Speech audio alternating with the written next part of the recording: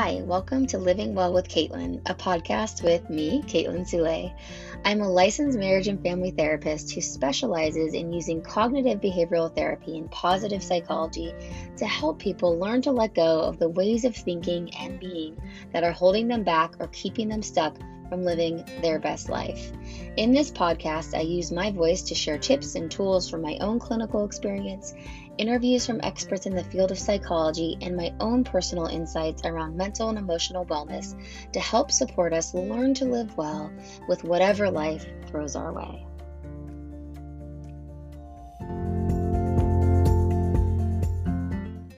Hi guys, I hope you're all taking really good care. I know these are some wild days and everything seems to be changing by the minute.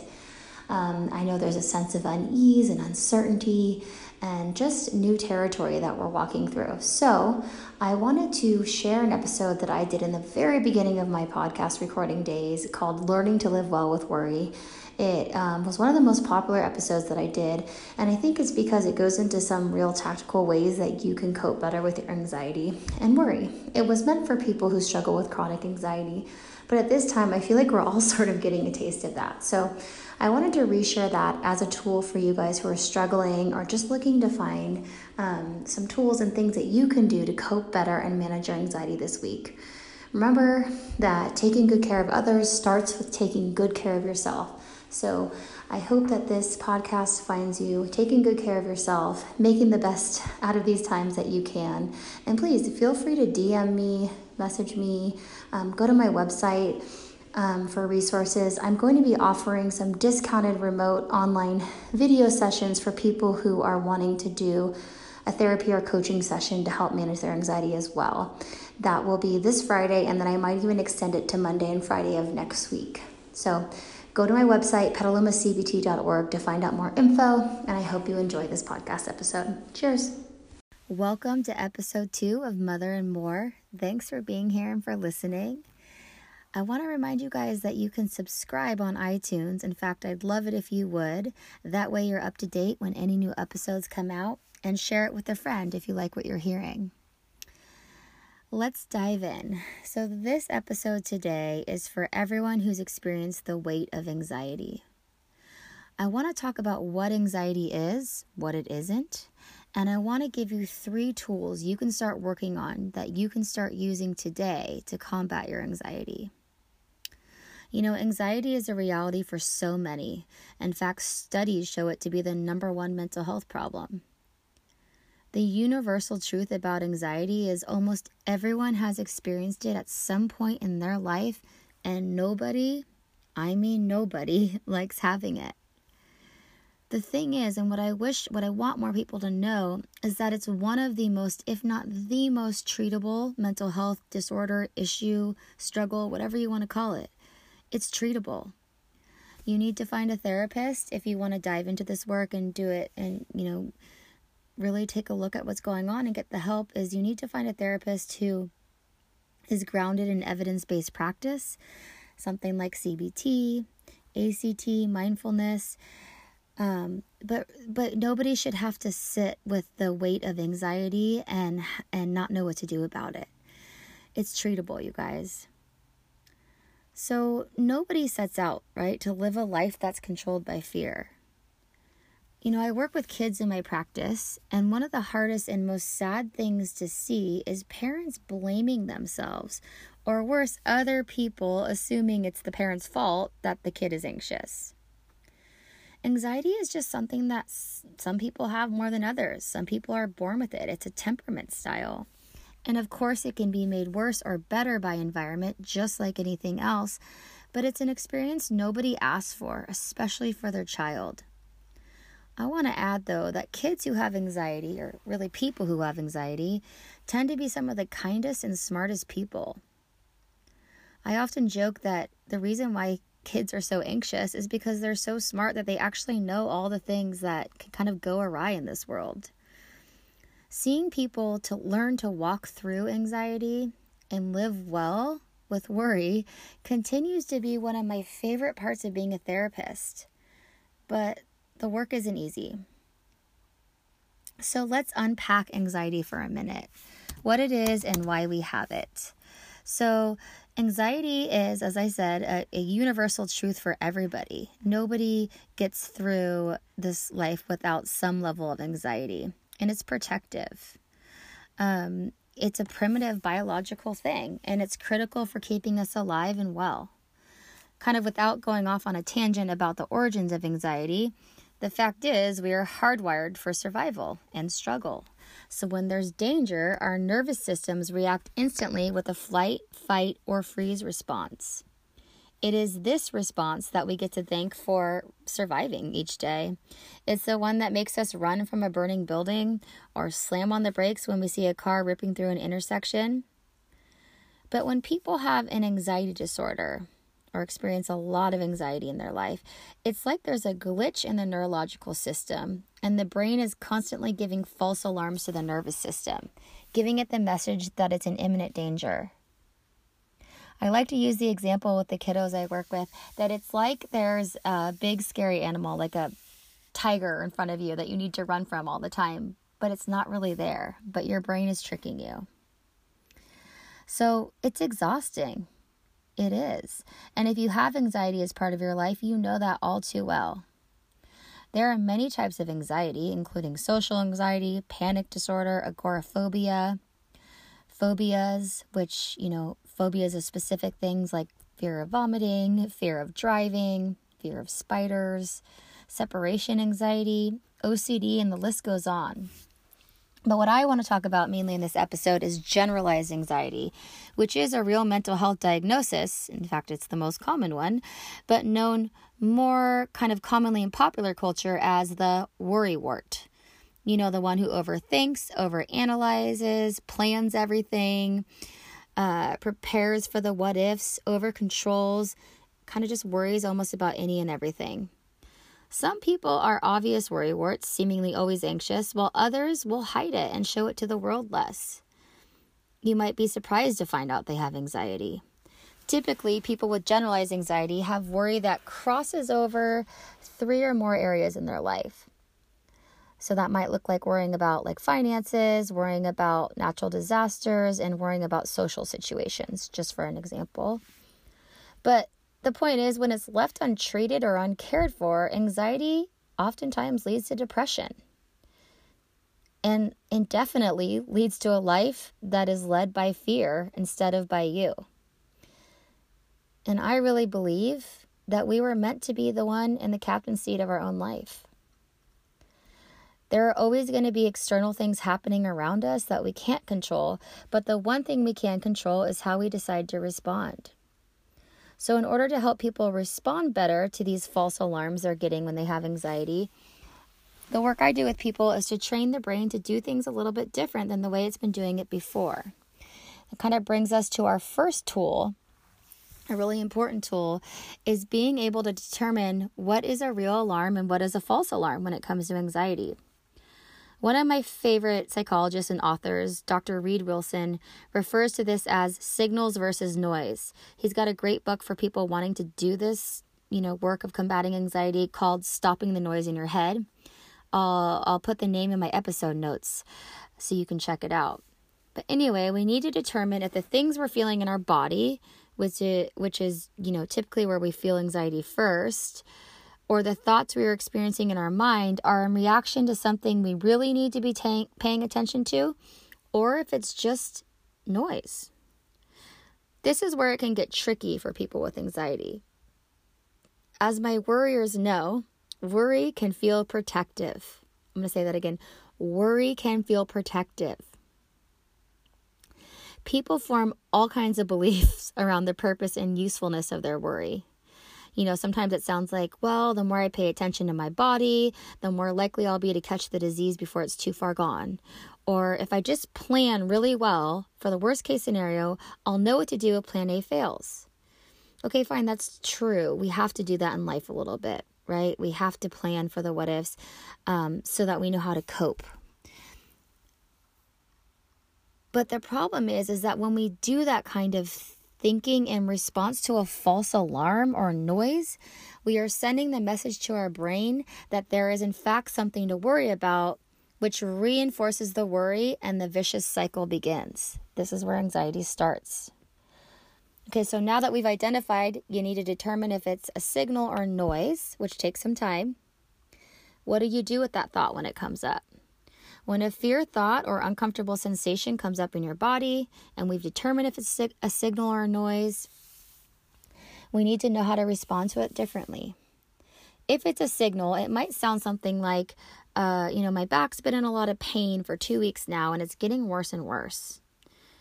Whereas noise is a relentless chatter that anxiety feeds on. Noisy thoughts sound like, my back hurts, it comes and goes, but what if it gets worse? What if it's a terrible disease? What if it's cancer? What will my kids do without me? See the difference?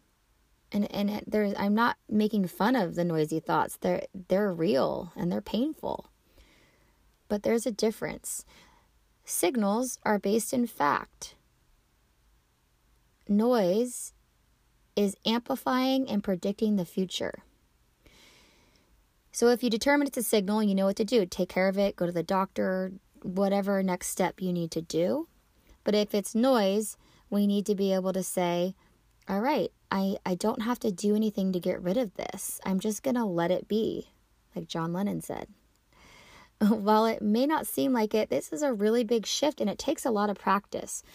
Worriers are used to taking action on their worries. So instead of just letting the worry be there, they have to do something to get rid of it. Once we determine it's noise or a false alarm, which, by the way, it almost always is, then the thing we do different is just let it be there. I'm going to say it again. Probably keep saying it. Just let it be there. Say to yourself, I don't have to do anything to get rid of this feeling. This is a hard one even for me. I study anxiety. I teach about anxiety. I have a clinical practice based on working with people who have anxiety, and even I experience thoughts or physical sensations that will send me down that rabbit hole of needing or wanting to know the answer right away. Before I knew what I know now about anxiety, I would do all the things that I see my clients do. Let it build, stuff it, avoid, so that way I don't have to face it. And the kind of typical therapist question is, well, how's that working for you? It doesn't work. I know from experience. So here's how we stop that kind of chatter in its tracks.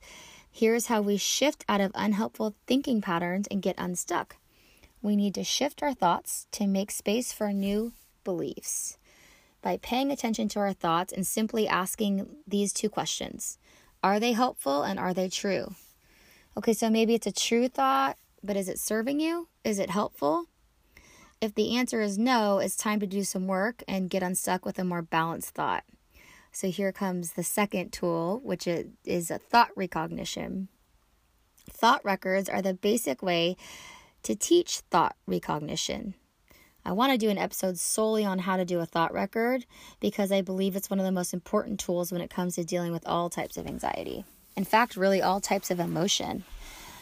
In short, thought recognition is the process of creating thoughts that are both helpful and true, not based on fear or limited perspective.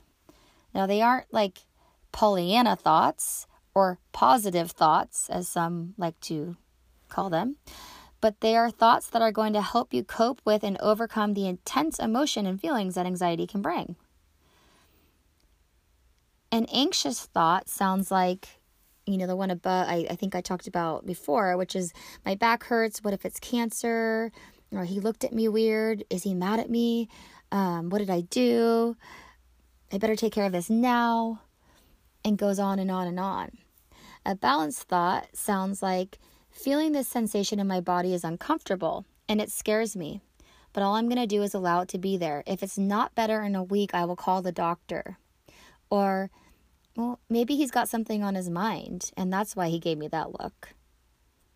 I'm just going to let it be for now. And acknowledge the emotion that comes up with that. It's okay to recognize that makes you feel uncomfortable or scared or anxious, but remember, you're just going to let it be there. It's like the hardest thing to learn, but the most important. We're so used to feeling like we have to get out of uncomfortable emotion, that we have to run away from it. We're like ashamed of it, but it's just part of the human experience. The thing about anxious thoughts, is that they are literally signaling your brain to stay on alert, be hypervigilant, and it cause you to act and behave from a place of fear, creating the belief that you need to be in control of everything. Well, guess what? We simply aren't.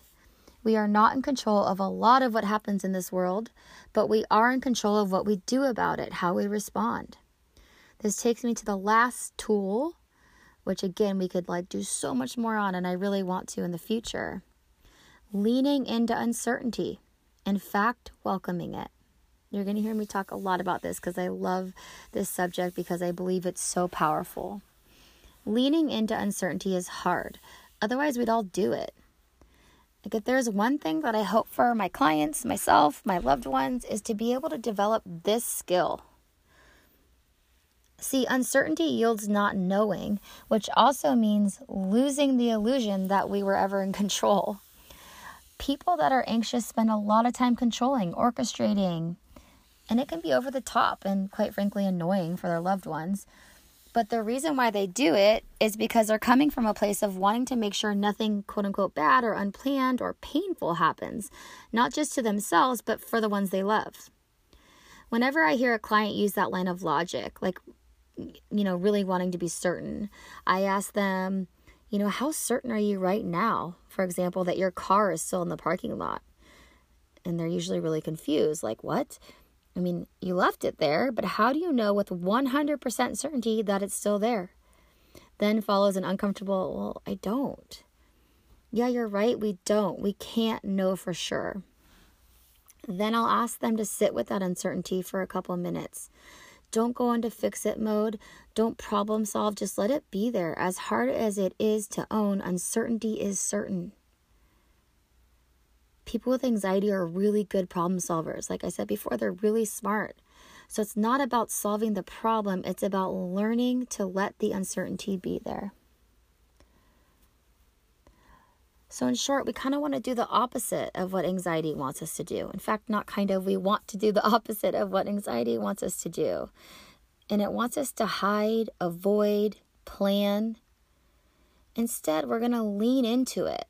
Lean into uncertainty, welcome uncertainty, the not knowingness of life. It's a skill that takes a lot of practice, a lot of grace, and it's okay to have to start over. This doesn't happen overnight. It takes time. So I covered quite a lot, and really to do this work, it takes more than just a quick podcast episode, but I hope I gave you a good overview of some things you can try right away or at least start thinking about. So I want to review the 3 steps quickly. First, determine if the worry is a signal or noise, false alarm or real. Second, notice your thoughts and feelings, make space for them, and shift into telling yourself something more helpful and true. Create a balanced thought. Third, practice leaning into and welcoming uncertainty. There are a lot of ways to approach anxiety and so many more concepts and tools. But when I think about what actually shifts or changes for people when they're able to say that they've learned to live well or better with their worry, is that they're actively doing these things in their life.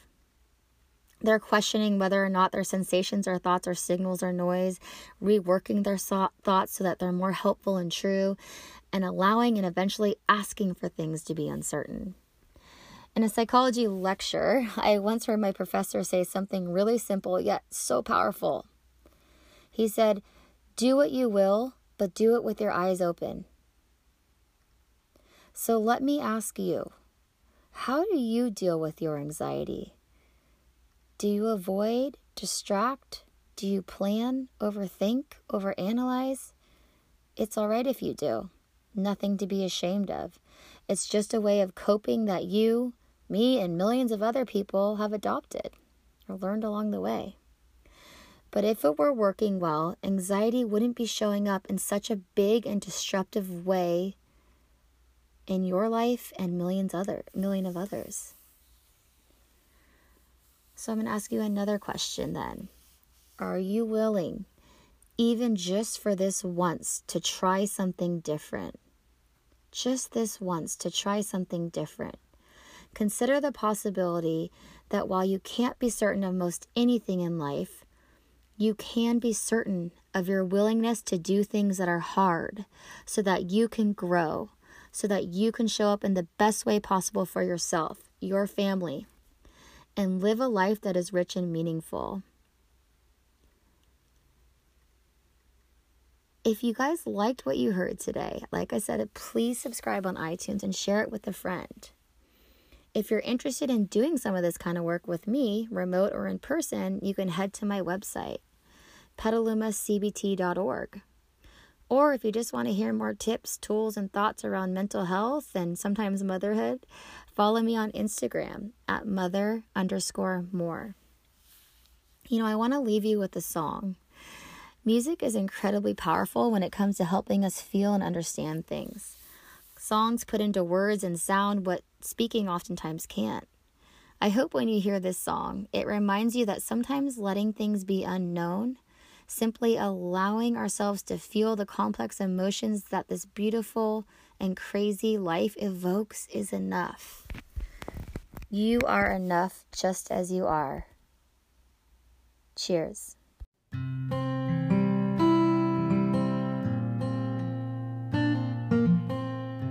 Thanks for listening to this week's episode of Living Well With. Do me a favor, and if you like what you heard, head to iTunes and subscribe, share with a friend, consider writing a review. And if you have any ideas for topics that we could cover on the podcast, please feel free to reach out. I'd love to hear from you. You can get in touch with me at caitlin@petalumacbt.org. You can also head to my Instagram page, which is at livingwell_with Caitlin, where I talk about different topics each day around mental and emotional health and living well. If you want to be in touch and find out more about what's going on in my practice or upcoming projects, sign up for the newsletter. You can do that on my website or on the link on my Instagram bio. I hope you have a beautiful day. Cheers.